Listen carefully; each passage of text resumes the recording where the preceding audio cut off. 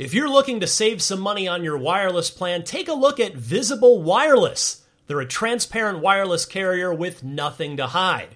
If you haven't heard of Visible, well, now you have. They're the wireless carrier that's making wireless visible. It's in the name. Switch to Visible, where you can get a one-line plan with unlimited 5G data powered by Verizon for just $25 a month, taxes and fees included.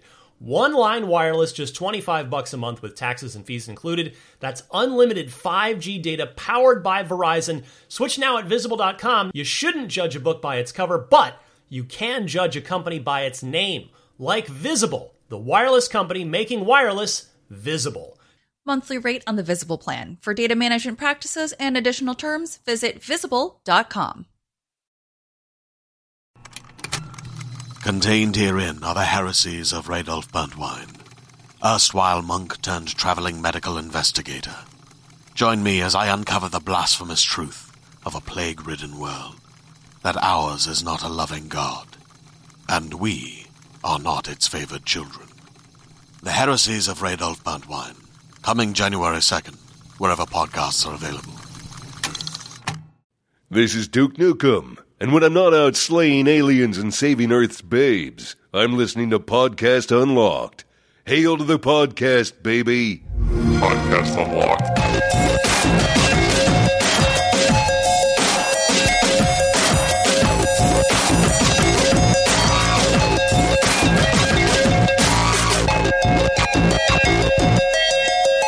What's happening, everybody? Welcome to Podcast Unlocked, the world's number one Xbox podcast. Just got number one-er this week. The world? The world.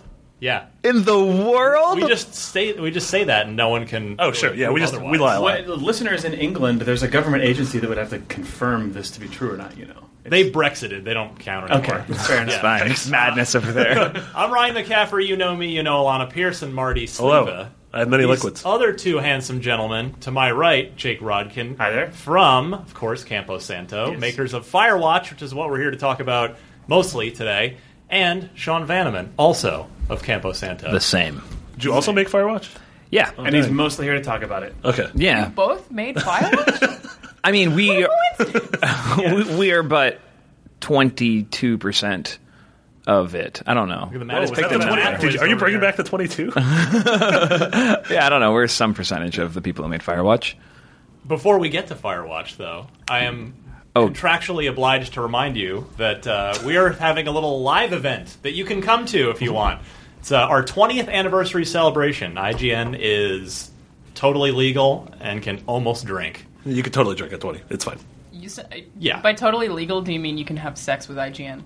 Is that what you were saying? Yes. That is the word. For $55, you can come to IGN's 20th anniversary house party and have sex with IGN. Legally.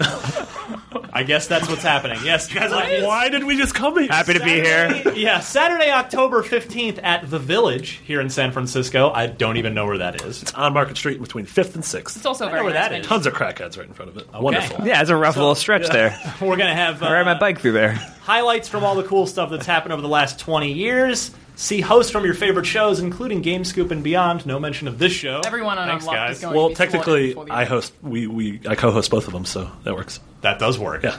You'll And see more- Marty. So you mean to tell me that they didn't call out the world's best, biggest Xbox podcast? And we're not even the world's biggest PlayStation podcast anymore, so That's true. Yeah. Like, Slipping. It's fine. This Apparently we'll- podcast, that would make sense. No, our PlayStation podcast. This is for some reason, the 6th largest PS4 podcast as well. We're working on it. Apparently, we'll also have surprise guests. Who? There's an after. We'll come. IGN 64 retrospective. Spoiled. Well, yeah, actually, that's actually going to Okay. happen. We'll have an after party. You can hang out with us. There'll be live entertainment, games to play, photo booths, food, drinks. Your ticket also gets you access to a tour of this very building, by the way. It's fine. There's a thing. You guys just walked right up. There's like a huge solid snake in the lobby. Yeah. There'll be a question and answer panel Sounds like and just a large snake. gaming stations for head-to-head play. So if you would like to attend, if you're going to be in San Francisco or want to be here for October 15th's celebration, go to 20 Years of Gaming, but it's the number 20 and YRS, so we're abbreviating now. 20 YRS of Gaming .eventbrite, And Bright, of course, is not spelled properly. It is spelled B-R-I-T-E. I think the easiest That was way to do such it, a logic puzzle. if you just go to twitter.com/IGN, it's currently the pinned It's pinned. tweet. Thank you. That's the Nailed the it. way to go. So, seriously, we will be there. Come say hi. Come hang out. It'll be fun. Join us all. Yeah.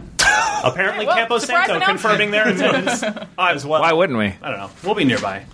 Unfortunately, you're not. You guys hang out between 5 and 6 Unfortunately, we're not, we're not invited. Yeah, we spend a lot of time hanging out outside of wherever this place is, the village. Yeah. Is So, this the place we had the Oculus event? Yes. So it's a really nice building. It is a really nice It's building. several stories, and yeah, it's super fancy. let's get to the men of the hour here, Jake and Sean. It was your birthday yesterday. I thought it was going to be you. Well, birthday, until right? they got here. Yeah. Happy birthday. Didn't mean to steal your birthday I thunder. have to You did. defer Yeah. to It's really guests rude. at this point. That's all right. Yeah, I had a birthday. It went well. I'm still here. That's great. It was a good day, though. Congratulations. Yeah, thanks. I'm still, I'm trying, just dying a little bit, a little each year. Yeah, we Wow. all We are. do it. It's fine. You did have In-N-Out, though. Yeah, did that. That was a must. I mean, it's, what else am I going to eat on my birthday? But Exactly. things I want to eat. Yeah. I heard In-N-Out's, there's a petition now. Brandon Tyrell forwarded me this link. Some people are trying to get a 25,000 signature petition to try and get In-N-Out to sell veggie burgers. Nah. No. Nope. No, don't do that. They do the grilled cheese. Don't go to In-N-Out if you are looking for a veggie burger. Yeah, why not just go in Yeah. and Get literally anywhere the else. grilled cheese animal style. You cannot even notice that there's not the one tiny burger Little patty in there. Anyway. Yeah. So just do that and then Yeah. be happy. There you go. Petition complete. There you go. They can't do it because they don't have freezers. Veggie burgers require a freezer, right? And like, Man's Do they? thinking. yeah, I mean, what are you gonna do? Like, get fresh veggie burgers Fresh, from the never frozen veggie, burgers? like, yeah. I mean, they may press them on the spot. this is one of those things where people think they want this, but they don't want it when they were to be actually I given. think that's most things on the. I hope In-N-Out stays strong. They will. They're a privately held company. They can do whatever they want. They have and no will. petition can force their hand. And to that I say more power to them. All right. Keep being So, you. We've been gunning for a sponsor for In-N-Out for 3 or 4 years. Still yeah. I don't think they do any Never advertising. going to happen. Yet. That's- Until you get to the global #1 Is Xbox this podcast. podcast located on a giant billboard on the freeway near a major civic center? If so, it is an In-N-Out advertisement. Otherwise, you're not going to get that sponsorship. don't break out dreams. Cancel the podcast. So this is an Xbox podcast that talks about video games? That's really We always convenient for start with us. Food, yeah. Yeah. Okay. Which are So That's good. Firewatch is an Xbox video game. As now. of today. As of today, and Yes. that's what you guys are here to talk about and promote. So, and you're here because I love the hell out of this video game. Seriously, I'm going to tell Oh. you to your faces now that I adore Firewatch. It's one of my favorite games of the year. It will certainly be nominated for IGN's Game of the Year. Oh man, Yeah, So it cool. absolutely will. Not if I have Thanks. anything to say with it. For those love people who Minecraft. aren't watching this and are just listening to this on their iPhone or whatever, he did say On it. their Zune, this is the Xbox. Oh my God! What have I done? What have I done? Anyway, sorry. You did say it right to our faces. Yeah. Right. Inches away from our faces. Directly. Directly. There's a lot of Yeah, It was sexual really difficult. It's hard for us to receive praise of any kind. And my whole body got sweaty. it could just be I haven't had that effect on another human being in a long, long time. About 5 years ago, he said your daughter was 5. Yeah, exactly. Sorry. Anyway. Did you only play it this week, right? What? No, I played it when it you came out. reviewed it. No, you Oh, okay. reviewed it. Yeah, I Yeah. reviewed it. Yeah, before knew that. you got there. But yeah, it's. I think it is the best. Now, do you guys hate the term walking simulator? Is that Nah, whatever. I mean, I I don't. don't mean it in a bad way, but it's shorthand. But is it sort of a negative? Walking connotation? Simulator is a dumb term because it was put together to make fun of a genre of games, but at the same time, now everyone just calls them walking simulators, so whatever. Yeah. sort of been appropriated. Yeah. Yeah, I guess. Yeah, First person. adventure. My opinion on the term walking simulator just ends up cracking open a broader like this is the best we can do. Like this is, and then it's more of a. I get upset with the sort of rigidity of genres and games. Period. Yep. So that's what happens. I don't care about the term. So I genuinely think it is the best first person narrative adventure game I've ever played. Well, Thank you. thank you. I almost use it as an opportunity to disparage Just take friends. it. To disparage friends. But I would never. Take it. I would never. But what I actually Suck it, Steve. You never, yeah. I would never besmirch I the love name of Steve Steve as Gaynor. well and Gone Home. No, it's fine. But I'm You hear it in Tacoma. I'm planting Actually, my flag in the yeah. Tacoma month? Is that what you got? Why didn't we do that weeks ago? Look at her eyes. Better than- Her eyes went. It's way better. Yeah. Thank you very much. That's cool. No, I do want now that it's on Xbox, I want everybody to play. It's $20. It's a good 4 or 5 hour game. There's a whole bunch of new stuff in it now too. Yeah, we'll talk about that. Yeah. But I want to just start with the release itself, guys. I'm genuinely curious, and I don't want to be a dick here, but no, hold on. Go for it. Two great setups. Genuinely curious, and I don't want to be a dick. But let's talk about the email server. Like literally, like what are you about to say? Like, how come it's hitting Xbox now and not 6 months ago? Like, was it a business thing with Sony? Was it just actual development time? I'm genuinely curious because like Inside, which is also a Game of the Year contender, right? Brilliant, hit PS4 like 30 days later. So it hit Xbox first, but then it kind of went the other way. So I'm just sort of curious. What's the logic? What's going on? It's like, I mean, wasn't like one decision, but it's like one is we were like made our console debut on PlayStation, which was a business thing. Okay, and then secondarily, our team is small, and we had like a little bit of a team shift right after Firewatch. A couple people came in, a couple people went out. Yeah. So that sort of like slows us down. We also went to a new version of our engine because we wanted we just wanted to improve console performance across the board. Right. So we had to do that. We're on Unity. We had to go to Unity 5.4 for like lots of reasons. Even if you go all the way, way back to when we started working on Firewatch and started the company, the sort of scope and schedule that we had planned for the game originally did not even include a console. We'd been like, okay, we're going to come out on Windows, Mac, Linux, and then we'll add consoles on as we go. And we, as it was going, we had the opportunity to go to a console, and we went, okay, maybe we can add one, but like even that was like a little bit of an overextend for our existing schedule. Yeah, exactly right. Like Sony sat us down and said, "Do you guys want to be in the E3 keynote?" And we went, "Oh no, shit! Like we have to change everything now because you don't say no to that." Yeah. So that was in 2015, and then we went, "Okay, so we're going to launch on console day and date. It's going to be them because it's a great opportunity." And then. It just took some time. Sony picked up the phone first. Is that kind of the? It's like more complicated than that. Like people are talking the whole time, but that was just like their gut. It was a lot of it was just a gut thing. It just worked out. Yeah, it was the right time. They said the right thing, and we were excited by it, and we went, okay, yeah, let's do that. But like we like both the consoles. We're like really, really stoked with the Xbox product. Like we're like. Think it's a definitive edition of the game, which we're excited about. And I think also we timed it out a lot with the engine upgrade too. The engine upgrade was kind of huge for us. Once we'd made the decision, like once it was February when the game was out, we said, okay, the first thing we thought about was like, okay, how do we get this to more people? How do we bring it to Xbox? Well, let's upgrade the engine right now and let's just bite that bullet, which is a pain. Like that was really gnarly. So, but Unity put out a good version of Unity and made console development easier, so we did that. Is there like a time period, like you release on PS4 and then they're like, you have to wait at least this amount of time before you can release on Xbox One? I mean, any sort of like console exclusivity deal like that, you negotiate something usually. Okay. Yeah, so it's like it would be, I imagine, flexible or different for each dev. It's always different. Yeah, I mean that's why Inside was 30 days. Yeah, whereas The Witness was almost the reverse, the exact same time-ish. I mean, Witness came out 2 weeks ago. Witness came out a couple weeks before us on PS4 and a couple weeks before us on Xbox One. And I mean, I think John Blow, he said this at a time when I would have never said it, but that's because John is John Blow, which is like, I gotta pick one anyway because I'm only me and I only have time, so this is how long it's going to take me anyway, so this is the deal that I signed. And there's some truth to that, I think. Like, Like Firewatch fundamentally changed the nature of our entire company. Like we structured the entire company to basically be like all shoved into a burn bag and like deleted if Firewatch came out and was bad. You know what I mean? So like Firewatch came out and burn your social security card. Just like it was literally just like the scene in like a boiler room where there's just a phone cords on the ground. Whatever. I don't know. You know what I mean? You walk in, it's like FBI throws open the door and there's just phone cables. Like that's the way we had built the company, mostly for our own emotional like appetites of being able to handle pain. And then the game was a success. So then we went, okay, not just let's get it to new consoles, but like let's support it for all customers, and we got to get these poor people who spent 2 years in this tiny office into a real sized office. We want to take the show to PAX. We got to give people vacations. Like all that stuff plays in. And then it was like September 21st is the date, and yeah.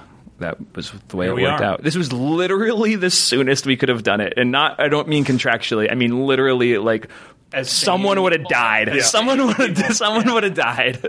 And even now, we got a couple guys on life support. Well, congrats on your release. That's awesome. Thank you. You did it. Absolutely. Oh, Jake and I didn't do anything. You did more than I did. Literally nothing. We did a lot of content stuff for the new... we did a lot of new content stuff. Yeah. But in terms of, like, the pain of putting out a new SKU... this was the first, like, we went through that in February, but I don't think he and I went through as much pain. We didn't go through much pain. So Gabe McGill and Ben Burbank are the guys at Campo Santo who... Those are the guys on life support? Yeah. They're okay. But they seem okay. They're working on the Wii U version now, right? No, I think they're actually fixing Mac and Linux bugs.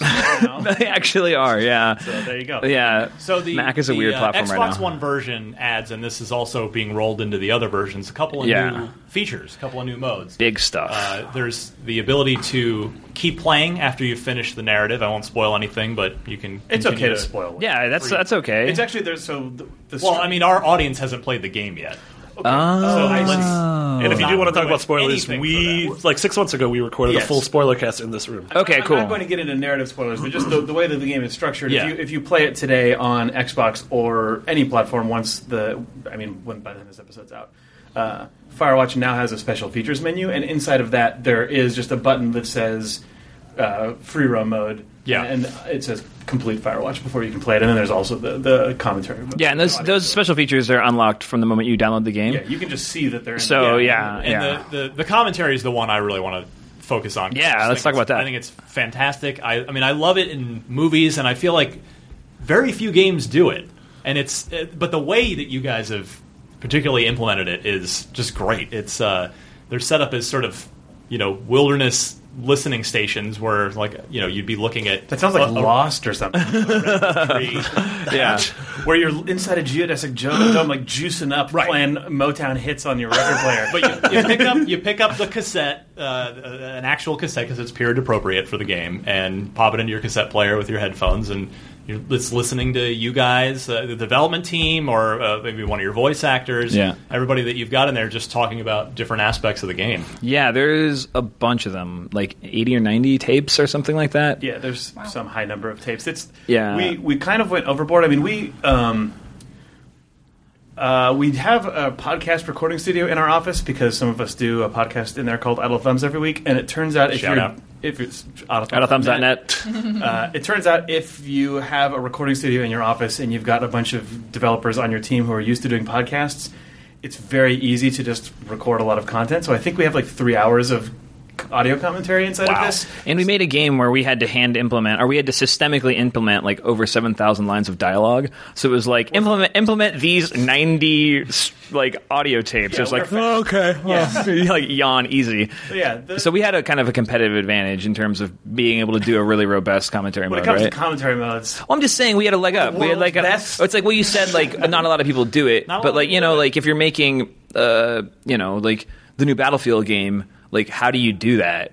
You have to like build a system to integrate the content and the data. Firewatch was already a game where you are supposed to poke at things and hear audio. Yeah, you can like Firewatch. If you strip away all the art and everything, you're like a block moving through space, walking up to another block and clicking on it, and then a thing happens. So when did you guys record it? Like, how recent is all that stuff? Did it like this summer? Yeah, just over the course of summer. So since the game had come out. Oh yeah. It wasn't done like in February when you were crunching. No. The commentary mode kind of came about because Firewatch had just launched, and we were doing all sorts of various things on the team. One of the things I was doing was a lot of tech support, which is the inevitable secret trick of shipping a game is that you haven't actually shipped it for like another month afterwards because you're still answering support tickets and doing things. It was making me go a little stir crazy. So I just started modeling the little weird museum kiosks that you find and putting them in the game and said, maybe this would be a fun thing that we could do to pass the time. And then it turned into our summer project, and it got a little bit more ambitious over time. But it was born out of feeling like we're at the end of production. Everyone is really, really good at making Firewatch, but we can't make Firewatch anymore because we made it, and also we don't really want to be making Firewatch again, but like we can sort of... This is like another creative outlet. Yeah, just you can flex all the sort of technical and process muscles that we spent the entire development of Firewatch getting good at, but using it to just make a little bit of cool support content at the end of the game. And we knew it would be we knew it would be free. We knew that fans would like it. It was pretty low risk, because we talked about like, do we do more stuff inside of Firewatch? And then we were like, oh, that was like, there's tension between wanting to make more video game, but not wanting to like take another creative stab at something. It just kind of was the right thing to make for the studio culture. And aside from the audio things, there are also the visual things. There's lots of visual things. That was like, Jake built one, and then, so just for people who don't have a complete sense of what we're talking about, when you start the game, when you decide to do the Firewatch audio tour, which you should do after you finish the game. Yeah. I mean, yes. But you can do, like, it's unlocked now because we were worried that, like, if you bought the game on a different platform and you want to play or you it, trashed your saves or whatever. Yeah, it's just like unlocked at the beginning. So, you go through the story of the game, and the story of the game when you play the game is like linear open world, I guess. You go through a like start and finish story in Firewatch, but then in the audio tour, you go through that same story, but we like duck the audio whenever there's a commentary track, and you get a commentary track by approaching these like sort of museum style kiosks and grabbing a tape off the top, and it tells you what the subject of that's going to be. And then some of those kiosks throughout the world are up against like exhibits, I guess, where it's like, here's concept art for the space that you're in right now, or here's how we built the lighting for the entire game, like walk around on these platforms and press these buttons.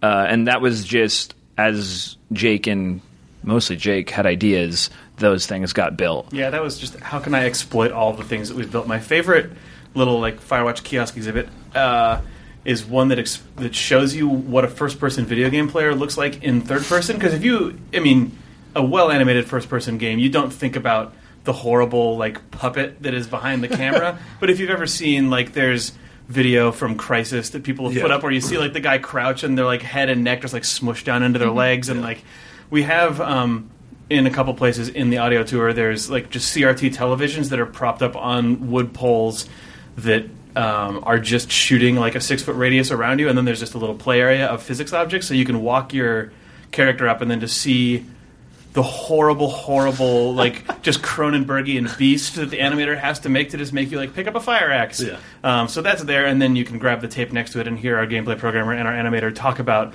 the complete madness that goes into crafting a really nice first-person performance as you just watch that just disgusting puppet dance around and on a little TV. It's really fun. That's cool. Yeah. So, I don't want to ruin anything for people that haven't played the game, but for me, part of the brilliance of the game is the opening sequence of the game is one of the more emotionally powerful sequences I've played in a video game. Mm-hmm. Sean, you wrote most or all the game? All of it. All of it. Yeah. So I have to ask you, did that come from some personal, emotional, dark place, or is it just writing? Are you just? Yeah, I think all writing comes from some sort of personal place. Yeah. I mean, it's not like I experienced anything that Henry experienced in the story of the game. But, like, you go through stuff, and everyone has different ways of dealing with it. And I think I know how to make myself feel bad, So, like, if I sit there and you go, all right, like, what do I want people to feel like? I want people to feel like X. It's like, okay, can I make myself feel like that? Oh, yeah. I'm just like, this is good. Let's just start opening up some drawers in here. Oh, yeah, that'll work. That's exactly like that. I was pretty happy about the beagle. Is it a beagle? Yeah, it's a beagle. I'm super happy. It's fine. Beagle, he dies. Spoiler. Well, all beagles die. Yeah. But, like, that was, like, based on it. Like, I had a beagle growing up, so it was like, oh, yeah, it's a beagle. I think I chose the shepherd. Yeah. What were the names? Bucket and Mayhem. I went Bucket. Yeah, Bucket and Mayhem, yeah. Hashtag Team Mayhem. And, like, all that stuff, you just, there's there's the emotional arc, which you sort of decide it's going to be like this, and then you have to make yourself kind of get in that emotional space. And then there's the details of it, like, oh, what's the dog's name? What type of dog is it? Who are these people exactly? And that's just like sitting around like a sponge, like absorbing stuff from the world. Yeah. You know, it's like sit down next to a guy on a bus, and then he's talking to his wife on a phone, and you're like, what the hell are they doing? You know, and he like, her name is something that I'm like, oh, that's a great name. I'll take that name. Or, you know, like, oh, my friend named his dog Mayhem. Like, I'll name this thing Mayhem. Although the name Mayhem was based on a notable San Francisco tagger named Dicko Mayhem, who I see everywhere and I'm obsessed with. I'm obsessed with 2 taggers. One of them is Dicko Mayhem. I was like, I rode my motorcycle, the shepherd. Yeah, I rode my motorcycle up to like, I don't know, like up north. And I was like, up in the headlands or something, right? Yeah, and I like walked out onto this. And I had seen his stuff before in like the bar by my house, and I walked out like down this path and like down these little steps, and there was like a wood sort of like fence, so I didn't fall into the Pacific Ocean. And I'm looking out into the majesty that is Northern California, and then I look down onto the fence, and in black Sharpies is Dicko Mayhem, and I was like, he's here too. I feel like this is a Fight Club thing that you're Dicko Mayhem. That would be amazing. I would be very happy with that. If I don't know, I have very good penmanship, but. Yeah, so that name came from that. What was the sorry? Right. No, go ahead. The decision-making process to have the opening part of Firewatch be text. It was just I wrote it in text the first time to communicate it to the team, and then we went, how can we get this into the game in a way that makes sense and is in scope? It's also written in the second person, I guess. It's like you. And I'm like, how do I communicate that? Not in text. Like, how do we do that visually? Do we build all these scenes? Do you play as Henry? Is that in scope? And also, when we started Firewatch, like, we were like, we can do nothing. Like, we thought we had 0 skills. Like, 0 skills. Like, how do I open Unity? Like, really 0 skills. So the idea of being like, you're going to play this guy's life, and we're going to be able to make it good enough in terms of like our skills in making a video game that you're going to feel the stuff that I feel just reading this text file, because it was just white text on a black screen when I made it. When it was that text, and I didn't think we could do that. But we could now. It's funny because the text is basically what's in the game is almost exactly what you wrote in that you prototyped it in a like interactive fiction. I did a huge rewrite Twine. like 2 weeks before we shipped. Yeah, because I wanted to make it cleaner. The functional, like the structure of it and it being in the second person is very similar to the very first thing you wrote, which was kind of the purpose of it was to get the team on board with who Henry was and to let us just like to get sort of that character out of Sean's head and into the brains of the team and let you sort of experience a little bit of his life. Cool. But yeah, I mean, we talked about like, do we rewrite it as first person and get Rich, the voice actor, to be like, I saw Julia, and then we did a lot of tests like that actually. Does it make sense to narrate it like in the style of every video game? Don't we have a narrated like brief little video we made where we tried it, and it was like Ollie comped something together at one point, but like that was bad. It feels less like you have ownership of it. We also talked about like, do we animate like the opening of Up or something when you move into a house, like you see the shot from the moving van and you see the silhouette of a guy like hauling boxes and handing them to some woman, and it was like.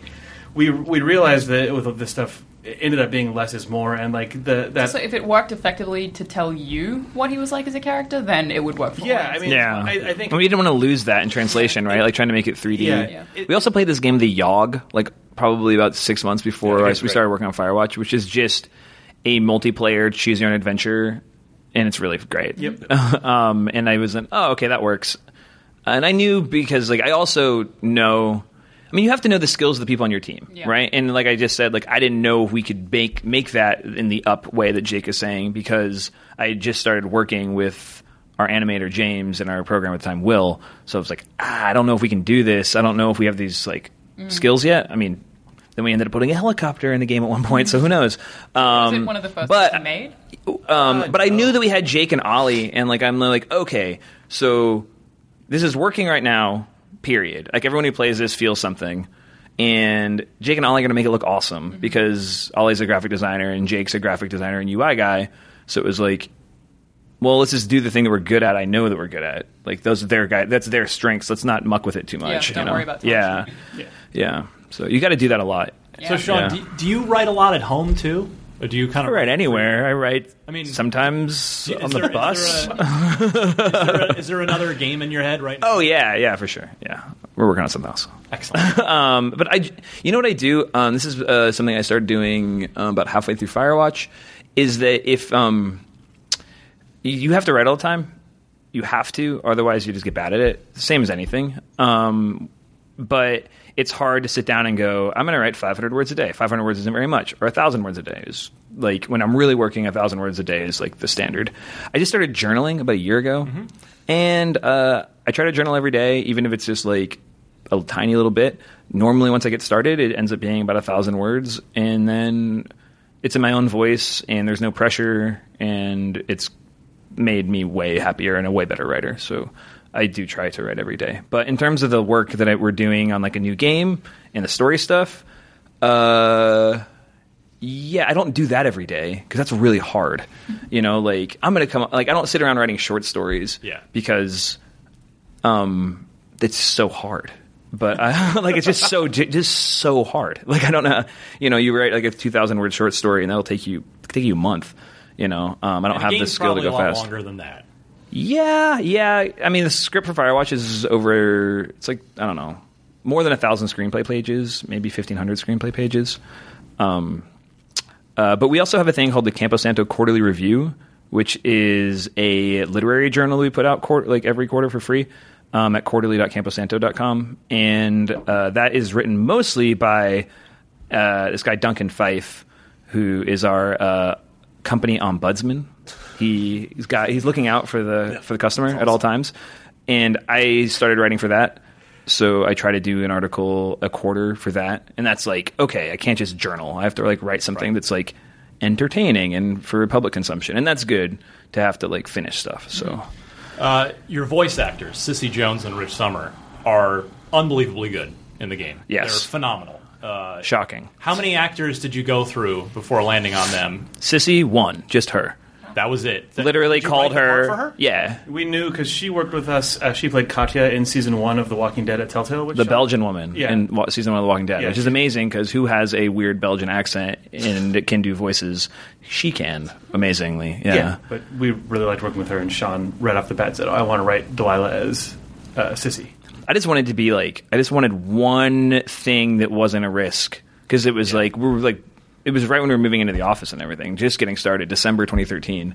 And it was like, I just want one thing I can count on, and I can definitely count on Sissy. She still sent us a read. She did a read of a sample script, but then, like we played it just on like the MacBook speakers in the empty office, and everyone just went, "Oh, it's already good." So that was really easy. And then with Rich, I mean, that was like, if you remember, that was like dozens 9 months. It was really rough. Yeah, to the point where this is, it takes so much faith, and I wouldn't. Had I been working on this game alone or with a team that wouldn't talk to me or something, like if I was just in an office somewhere having this as my job, I would have messed this up so badly. Huh. But like, you put out a page, you put out some reads or like some sides, you get 25 people, and then they all read it, and you go, these are all bad. Not just I don't like any of these, but these are all bad. They're not making me feel anything. And then you do it again. Now you have 50, and you're like, these are all bad. My God, it's the words. Like, I wrote a bad thing. Okay, how do I write a good thing this time? Okay, I'll do it again with a new script, and then those are bad. And you're just like, we're like, guys, sorry, I think we're fucked. Like, I don't know if I can swear on this, but I'm like, I think this is bad. And then Rich did a read. We went to the point where, like, you know what? If it's, 5 figures to, like, if it's an ungodly amount of money, if it's 10% of the budget to solve this problem, let's go get whoever. And ended up not being that. But we went, okay, who are some actors we can even have access to? Yeah. And Rich followed one of our employees on Twitter because they're big board game geeks. And then we started talking on Twitter, and then we got on the phone. He did some reads, and I was like, oh, thank God. Oh, my God, thank you. And it was just totally different and totally correct. Do you have – and so when you're finally getting that good feeling with Rich, do you have him read with Sissy to make sure? I didn't. I kind of knew. I didn't want him to. I want him to, like, I was like, you're good and you're good. And, like, the two characters in the game, they don't have a relationship until you start the game. Right. So I'm like, don't even interact until we start recording. The first time they talked to each other, I think, was in the VO session for... Hi, I'm here now. No, for the trailer.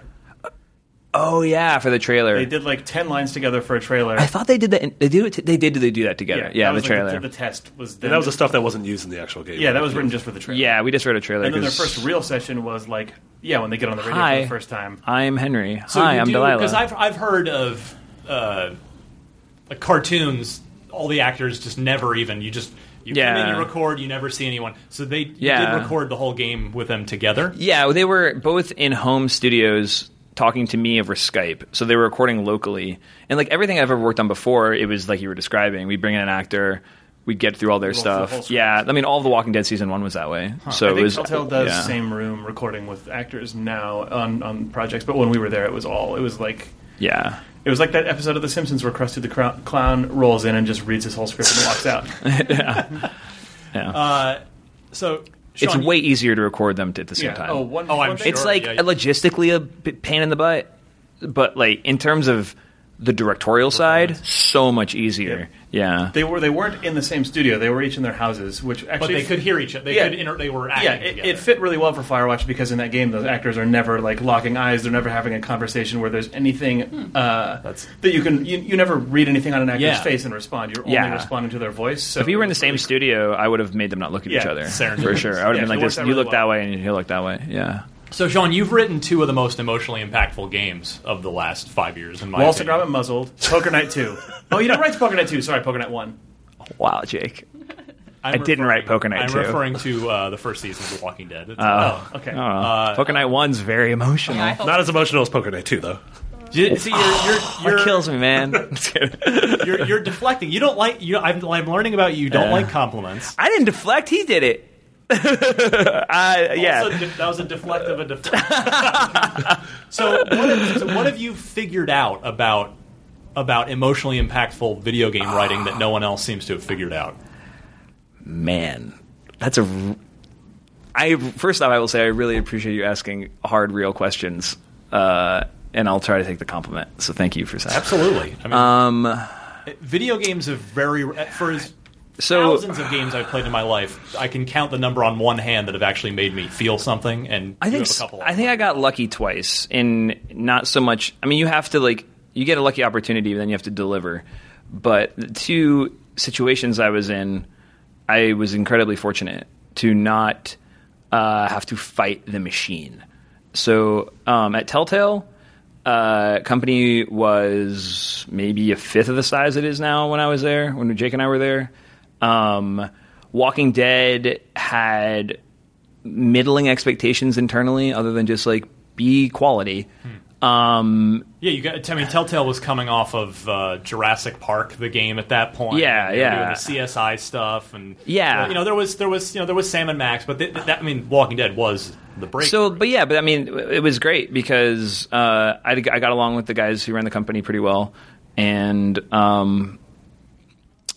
I could just kind of keep forcing it. And I was around great people. I mean, that room was Jake and I, Chuck Jordan, who's an incredible writer. Gary came in once we got rolling, plus the Telltale designers. And the room was small enough and we all knew each other well enough. Like, I'd been there for 5 years, that I was given the leeway to just go write a script and nobody would touch it. Also on Walking Dead, we flew down and met with Robert Kirkman really early and said, we don't want to tell the same story from the comics and the TV show. We want to do our own thing. And he just said, yeah, that sounds like exactly what I want out of this game. And that was really good. Like, hearing those words come out of the guy's mouth who created The Walking Dead. But us and the executives in the room, marketing dudes, everyone on the project was like, okay, we're given the okay from the license holder to cut loose and do something weird and try to actually grow what The Walking Dead is, as opposed to you better have the Death Star and you better have Hoth because it says Star Wars. Don't invent your own new planet.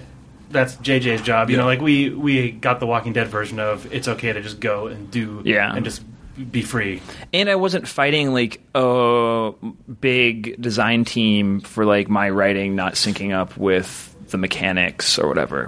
The team was small. So that was opportunity one. And then I just tried to just write good.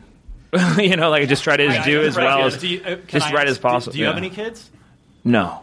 So because the relationship that comes across between I have a cat. Lee and Clem are She's Clem's awesome. pretty much a cat. I mean, it's sort of astounding as from a gamer who's used to no emotional impact in any games to see what develops. I mean, did you have? I mean, I thought a lot about having kids at the time. Like, I just put myself in a spot where I went like, okay, like I should probably start thinking about having kids. I was 27, 28. I was like, that's a thing that I could start thinking about, even though, whatever, I'm 32 now and don't have kids.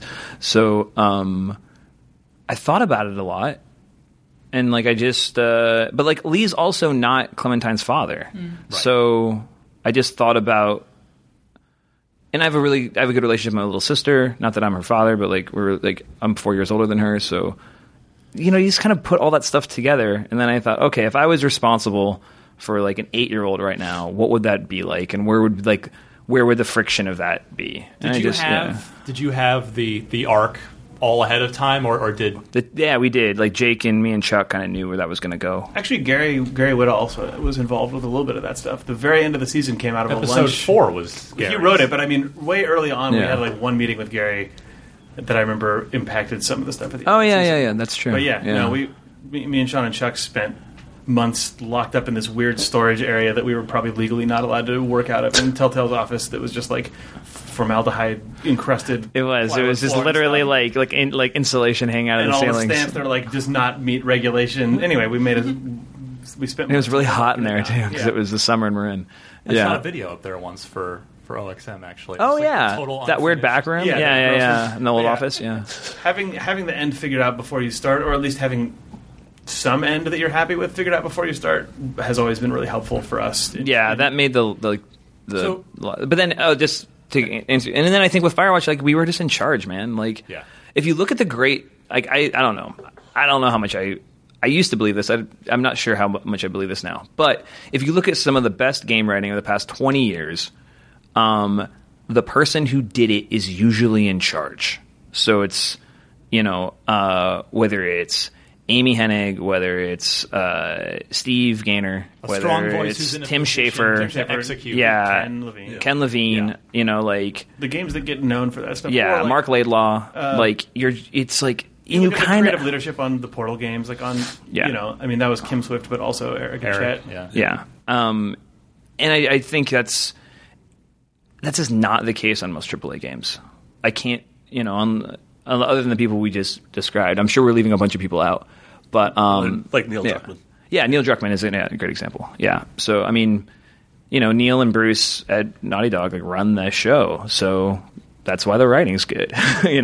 Like there's probably you are being deprived so much good writing from great writers who are working at places that just aren't in charge. Like, from my understanding, a lot of it can be someone will write something and then they'll submit it and they'll be like, no, you can't do this, and then they have to scrap it, and that happens over and over and over I think again. a lot of the time it's an order of operations issue as well, where you have a game that's designed and has a vertical slice built, and then they're like, okay, fit a story get that script into this thing that we already have, whereas, and it seems like that process is really hard to fight unless you've got someone who's really into writing and story, who's right up at the top, and who can, from the very beginning, be sort of nurturing that and making sure that the story responds to the writing and not just, or that the game design responds to the writing and not just the writing having to respond to the And I feel like game it's almost a miracle when you get good writing out of someone who isn't at the Walt Williams' Spec Ops script. Walt Williams, exactly. It's a great example. wasn't torn apart and became. I mean, but also if you look at the production of that game, like it was made in the Czech Republic. Walt just went there, so you're far away from the mothership. Nobody's paying attention to you. That game also took a while to make and things like that, and it was able to just be like, you know what, close the door and let's just do this the right way. And that's sometimes what just has to happen. I mean. And the thing that kind of kills me is when you look at especially franchise games that are ostensibly about like the franchise character and the story. I'm imagining some without describing them. Those are games, especially that have been around. Maybe say a franchise has been around for like 10 or 15 years now. So there's like this people think you have to give people what they expect. But I think when you are dealing with a large franchise that already has like projected units sold before anyone writes one line of code, like that's actually the opportunity to shift the creative power structure around, put people on like a reasonable schedule, a type of reasonable schedule, and say, look, like do something risky with the creative and the writing.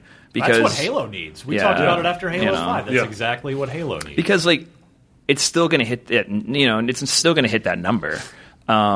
Because people are going to sit down to play Halo because it feels like Halo and it looks like Halo. Right, and the biggest risk in that case is that there's one bullet point in the negatives column of a review that says campaign story not quite as good. Yeah, but we already know that's going to happen if you don't if you don't make it a priority. So it's weird. I mean, and games are also like really hard to make. Like, there's Naughty Dog's not a huge studio, which is why I think that their games are as high quality as they are. But when you have 400 people working on a game and it's like all in the service of this nuanced emotional tale, it's like, I think that might be I'm been lucky enough to be doing games media for almost 14 years, and that might be the number one thing that I've taken away from at least being able to get close to game creators, to observe them in their natural habitat, is that making games is harder than I think anyone who plays games even realizes. Yeah, I mean, I think about it a lot because, after Firewatch, I've just been talking to people in other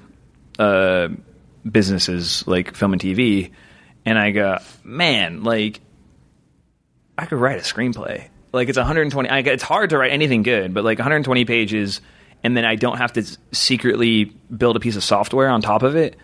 The software industry sucks. Like, it's a really hard industry, period. If you're making like a messaging app on your phone to like making a game, and then having to also do all the sort of creative things that you're needed to communicate any sort of feeling, it's really, really, really, really hard. It's also like magic when it works, though, so you keep doing it. But yeah, making games is...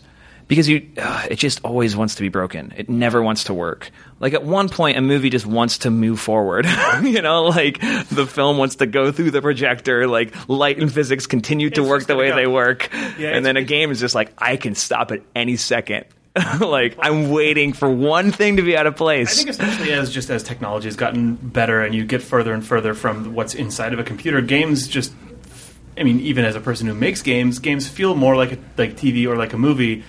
And this is an analogy that we use, or that I use in my brain a lot. But what a game really is basically just a spreadsheet that has been convinced to like sing and dance for you in the most outrageous way possible. Yeah. Like deep inside, that is still the way that it works. It's I don't know. I don't think about it when I'm actually playing someone else's game, but whenever I'm making a game, all I think about is that it is not actually a game, and that it's just series of numbers, horrible, just bundles of just absolutely nothing. You're Neo. You're just seeing the Matrix at that point. Yeah, it's not though, because it still just looks like a guy with like a bump map on and stuff. But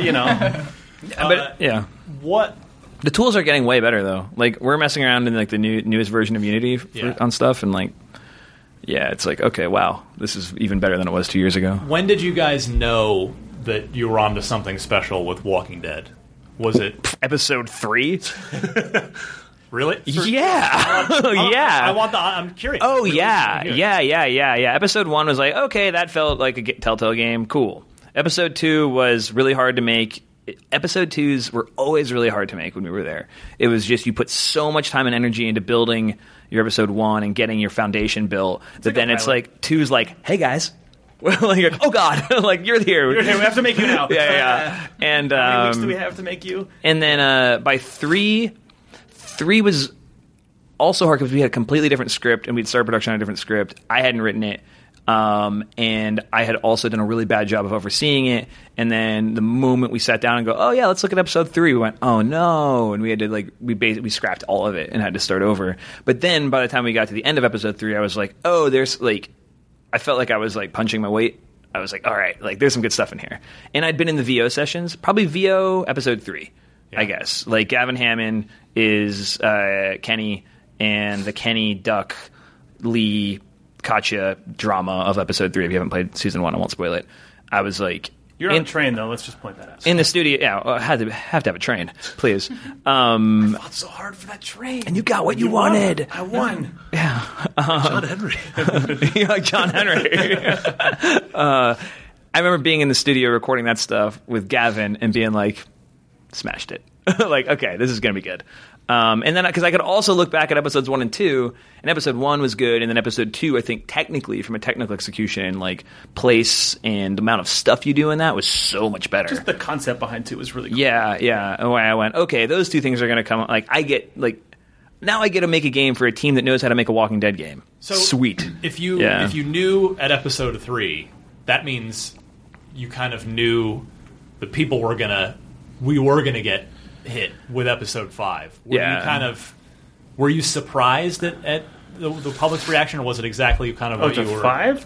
To the end. I think the end hit actually about the way that we expected. Yeah, it to. I remember my sister called me like 4 hours after it came out, and I was in Miami, and it was like 3 a.m. there, and she was just like, "I effing hate you," and I was like, "I know," and just like hung up like instantly. I was just like, yeah, and I had expected that. Yeah. The actual getting the season finale of Walking Dead Season 1 done was incredibly hard because we'd eaten up any spare time in the schedule and it was coming out in like the first week of December or something, or last week of November or something. Any padding time that we had. Episode 3 having to be rewritten, and then episode 4, if people remember Walking Dead Season 1, episode 4 was this really sort of grandiose high concept thing with a ton of environments, like a huge chunk of the city of Savannah was in it, and like that stuff we were never going to return to too. Episode 5 was like, okay, I guess we're just going to have to backtrack through these environments because we don't have the time left in the schedule to build anything new. So, and you were at the end of the year there, so it's like we can't put this episode out in January. It's like, oh yeah. Anyway, so the technical part of it was really stressful, but I think, and also just sort of shushing ourselves, if I remember correctly, because we were like, we got to do ambitious, crazy stuff. Then we're like, oh no, we already know the ending. Right. The ending. So we did the opposite actually, which was like, just put 2 guys in a chair. Yeah. You know. Like, that's a big scene of that game, you know? And then, like, okay, let's put 2 people in a locked room at the end, you know? It was like, let's put 2 people here, let's put 2 people there. And, like, at the end of the day, like, that's the best stuff to work on and to write.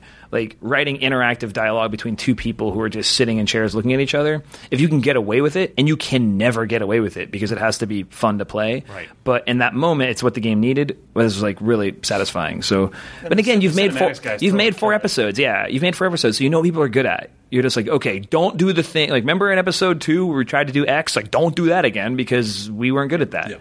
Yeah. So, did you ever contemplate?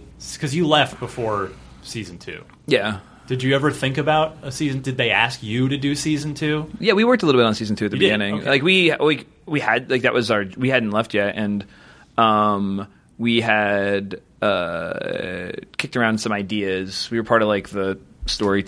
We were in the room at the very beginning. Yep. We didn't write any of it. I guess I did like half a draft on that first episode, but it wasn't anything to be proud of. When we were leaving, I mean, we knew, and we worked it out with people at Telltale. When we were leaving, they would like the reins had already been passed to the season 2 leads before we left, and we were just 2 guys in the writers' room for the You were here for we did a weird like Game of the Year event here. I liked that. It was like a science fair. Yeah. And with all the nominees, and you guys came, and I remember you and I was talking. That was the first time I actually met you face to face and got to thank you for how great Walking Dead Season 1 was. And you kind of, like, I got the sense from you at that time that you hadn't really processed the fact that it was really good yet. And you seemed kind of like a little shell-shocked. And so you it's shocking. Like, it's a shocking experience when a game, because, like we'll probably never have it, like, in terms of numbers, like, probably never work on something that's successful ever again. I still also internally would never use the phrase, it's really good. I would say, it was well received, people liked it, it sold well. I'm not going to give a qualitative answer to that game. Yeah, I don't really have a review of the game other than our job. Yeah, I mean, I liked making it. We worked with amazing people, and we had an amazing creative opportunity in terms of like. I mean, as a writer, you're not going to get a better chance probably to like make a mark because, I mean, again, like in terms of luck, like Walking Dead was signed at Telltale before there was a TV show. Like, it was a comic book, you know? So it's like, nobody knew what this was going to be. That deal actually got started on the floor of San Diego Comic-Con like 2 years before production started. You know? Like, a guy just walking over to Kirkman and going, hey, we make games from comics we made Cinemax. Yeah, because in Fables and King's Quest, like, all 3 of them sort of got announced at the same time. They did. King's Quest came in and out, The right slaps on that, Yep. Making good King's Quest games now, though. Yeah. All gentlemen guys. So then I'll ask now, I'll bring it back. When did you know that you're onto something special with Firewatch. Oh man, way late, I think. Well, the mix, different things came on. We were confident about different things at different times, I feel like. Yeah, I remember playing it all through this year. Or no, second half of last year. Second half of 2015, I guess, yeah. I remember playing it and being like, I like this game. Like, this is fun. Like, look at all the cool stuff like my friends are making. I enjoyed it for like not the story stuff and character stuff that I was working on, but it was fun to just like walk around and be in a space and not feel like the writing had to do all the lifting all the time. Right. You know, like with a Telltale game, if there's not story happening, there's like you're kind of just walking to the next place for there to be story, or like there's just always story happening because that's what makes a good Telltale game. And like it was cool to be able to be like, oh man, like there's just an amazing spot that like Jane and Jake made and Ollie made over here. Oh, I wonder if I can put something cool here. So also the discovery of there doesn't need to be something cool because you can just walk out and see a neat space and like wander through the like leaves. Like that stuff, we'd never made a game that had that in it before. We were also spending like by the time we made The Walking Dead, Jake had been at Telltale almost 7 years, and I'd been there I guess by the time we started, it was like 6 and 4 maybe or something like that. So we were like pretty good at making Telltale games, and we could like subvert certain things and like make the tool dance to our like weird desires. But like with Firewatch, it was way more of a journey of experience of just like, oh, I'm learning every day how to like do the sorts of things I think this game could do. Oh, now that I do this, wouldn't it be cool if I could do that? You know, that sort of thing. I think the place though that we never had a chance to be like, is this going to be a success? With Firewatch at GDC 2015. Is that when we did the event? The event, yeah. We had talked about maybe going to PAX that year to go to PAX East, and we realized, for the cost of flying the whole team to Boston and building a booth, blah, blah, blah, blah, blah, we could rent a little space in San Francisco right next to the Game Developers Conference and go nuts. So we built, we had tree guys. We had, tree guys come in and put in, multiple dozens of trees. In a warehouse. A warehouse, and theatrical lighting guys lit it like a night forest place, and the guy who paid for our game brought a smell machine that he was really excited about called the AccuScent HD that was blasting pines. It's a great smell machine. Anyway. Highly recommend the AccuScent. we also... The AccuScent's a good product. It's it's a premium product, though. It's like $150. The sponsor of this episode is brought to you by AccuScent HD. You can make a dough smell. Anyway, in addition to all the trees and all the AccuScent stuff, the video game was there. Okay. It said dough smell, and I went... Yeah, I was thinking like a bleeding deer, and I went like DOUGH. Got it. So I went the other way. I thought bread dough first, and then came back to the animal. Okay. Yeah. Oh, interesting. Yeah. So I mean, I think the point is like we weren't sitting around thinking about that so much because it was like we felt like we started like it's like we may never get this opportunity again. Let's really enjoy it. Let's do events like that. Let's like really be like process oriented. That was a place where the team got to watch dozens and dozens and dozens of people play through 15 minutes of the game, and I think it was a good gut confirmation that just like using the walkie-talkie, talking to Delilah, exploring the space, sort of being led around by the story, but being able to explore, being able to choose what you say, all while you're in that space. Like it was watching people find things that like normal people didn't find. And stuff like that. One thing I really liked was you could take photos, and I think it's just the PC version that you could have them sent to you. You have them sent to you on PC. Yeah, sorry, Xbox owners. It's because I love that. We thought about it, and we've talked to both consoles, and it's just like too hard. Yeah, it's just. Yeah, because you have to. It's more like they have security protocol stuff where we got to like get the things out of there, and they got to send us a thing, and we have to send a call, and then they we can't. They have their own user networks. They have their own store, payment processing, content restrictions. It's just like on PC, you can kind of just do what you want, and no one cares. But once you're like, we want our game to also talk to the internet and also make it an app, kind of. Yeah, it stacked up really quick, and we went, okay, nope. Yeah, and also like we do those for pretty much cost. So like it's like okay now like are they going to take 30% and like there's a business side of it too, but in terms of it's even if we got all the way through the technical it's just a technical impossibility given the way the platforms are set up. So you mentioned you've got another game in your head, something new. Did I say that? You said that. That was the thing you said. Prove it. I'll rewind the tape. I mean, what? No, you said, "Do you write? Are you going to keep writing?" And I was like, "Yeah, of course." Theoretically, you said you have another game in your head. What? I was there. I sort of went. Oh, we do. I didn't tell you what game it was. It could be Super Mario 3. I know that. So that's to my question. I'm curious. What's Half-Life 3? Don't even with this. we play a game where we sit around talking about if we were to make Half-Life 3, what would that be like? We play it a lot. I totally have a Half-Life. Can you record this? Nope. Although, yeah. That is my dream. That is your dream podcast, right? Not on the your own show, Idle Thumbs. Yeah. Goodbye, IGN.com. Yeah, well, it's fair. We're both getting bought by Univision. What challenge? Like, what narrative challenges do you want to take on next? Because you did Walking Dead, which is this episodic, this whole arc. You did Firewatch. Is there a new sort of type of challenge you want to take on? What's on the other side of the Declaration of Independence?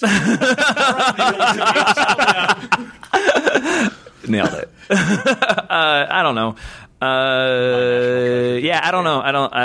I don't think that way. I think, in terms of just like a company, it'd be cool to like take another big risk, but like I don't know if that's going to happen or not. We're not that far.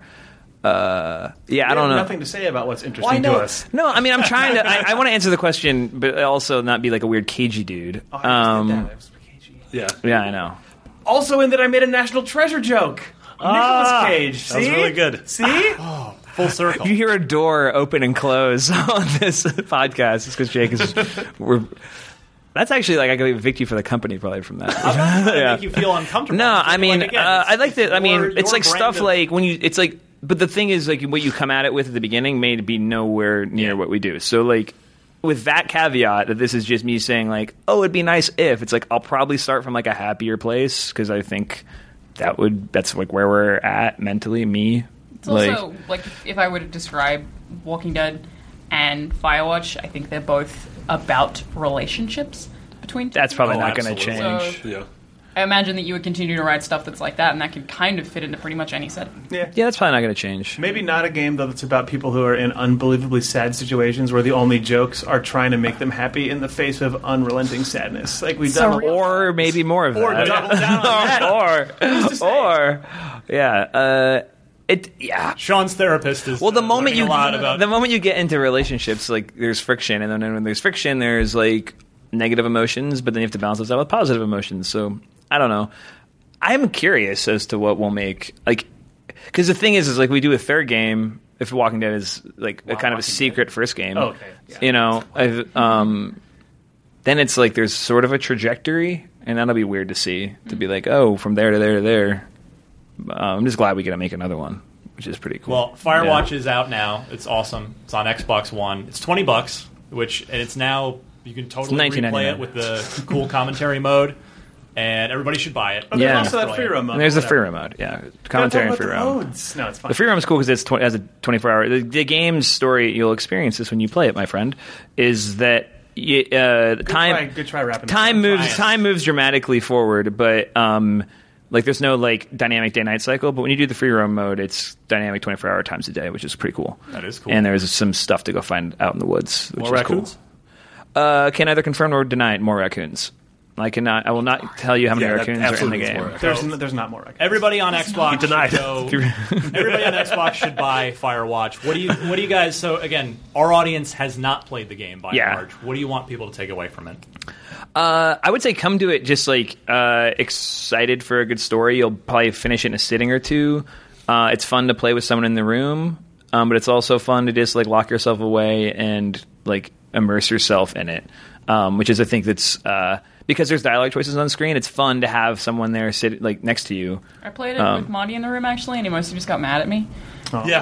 There were some things that I was like, well, I don't want to reply to that, so I just wouldn't say Perfect. It. That's great. Like, do what you want to do in the game like, is another good thing. That's great. Hopefully you'll find it to be a dramatic, thrilling, mysterious story about real people in extraordinary circumstances.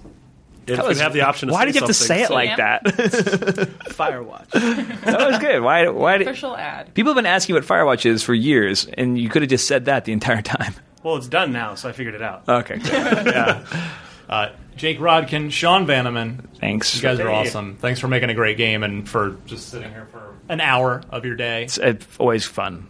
I mean, you sweating could, it out in this room.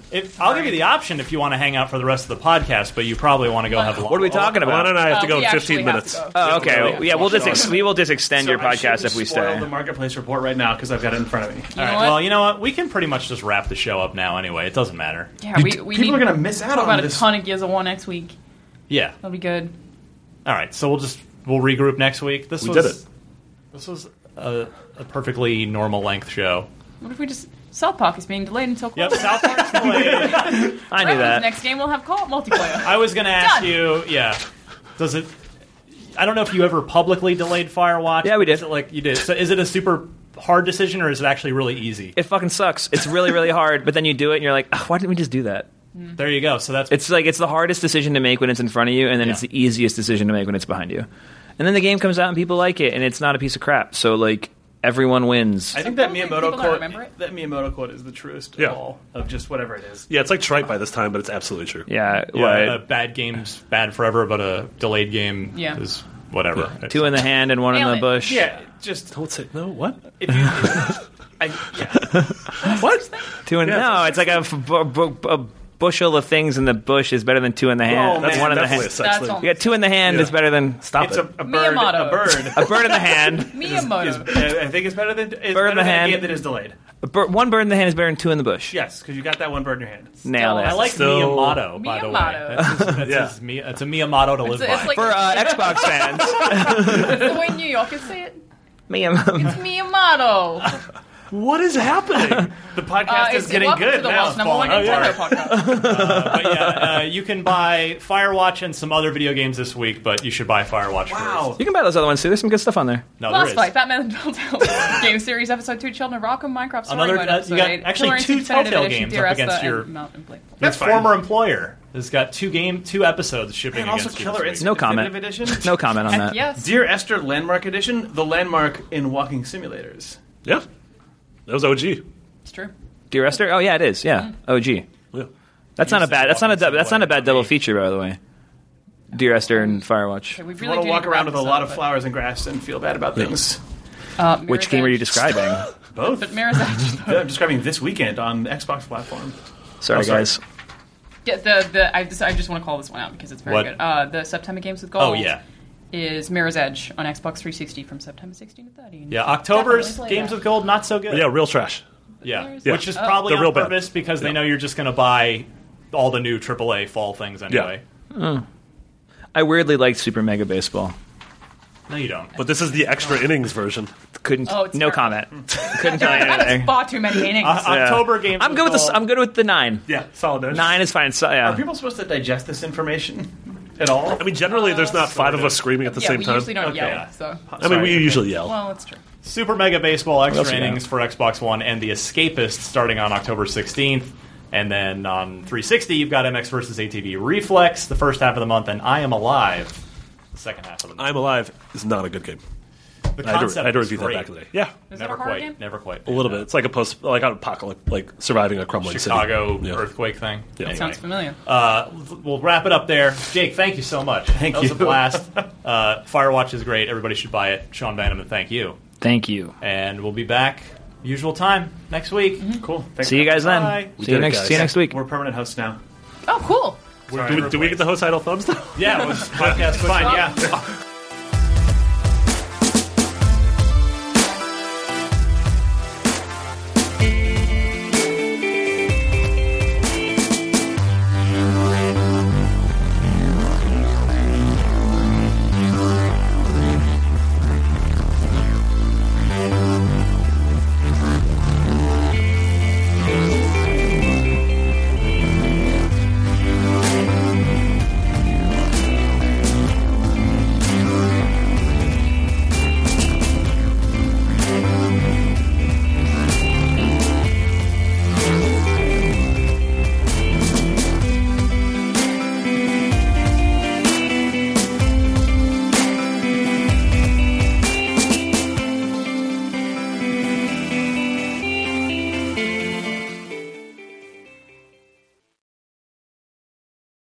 Hey there, this is Justin Bartha. I made a funny new podcast, King of the Egg Cream. It has the greatest cast in the history of podcasts with actors like Louis Black, I'm torn by my feelings for 2 women. Bobby Cannavale, You can eat it, or if someone hits you, you can put it on your cut. Melanie Linsky, I wonder what these marvelous things are that look just like boiled chicken feet. Jason Ritter, I can break things and pick locks and kill people. Michael Stuhlbarg, The whole point is to inspire people that they should make themselves better. Ari Grainer, No, don't whet its appetite. What are you, an idiot? me, Justin Bartha, That's not just any egg cream, that's a Lemke's special. and all narrated by the hilarious Richard Kind.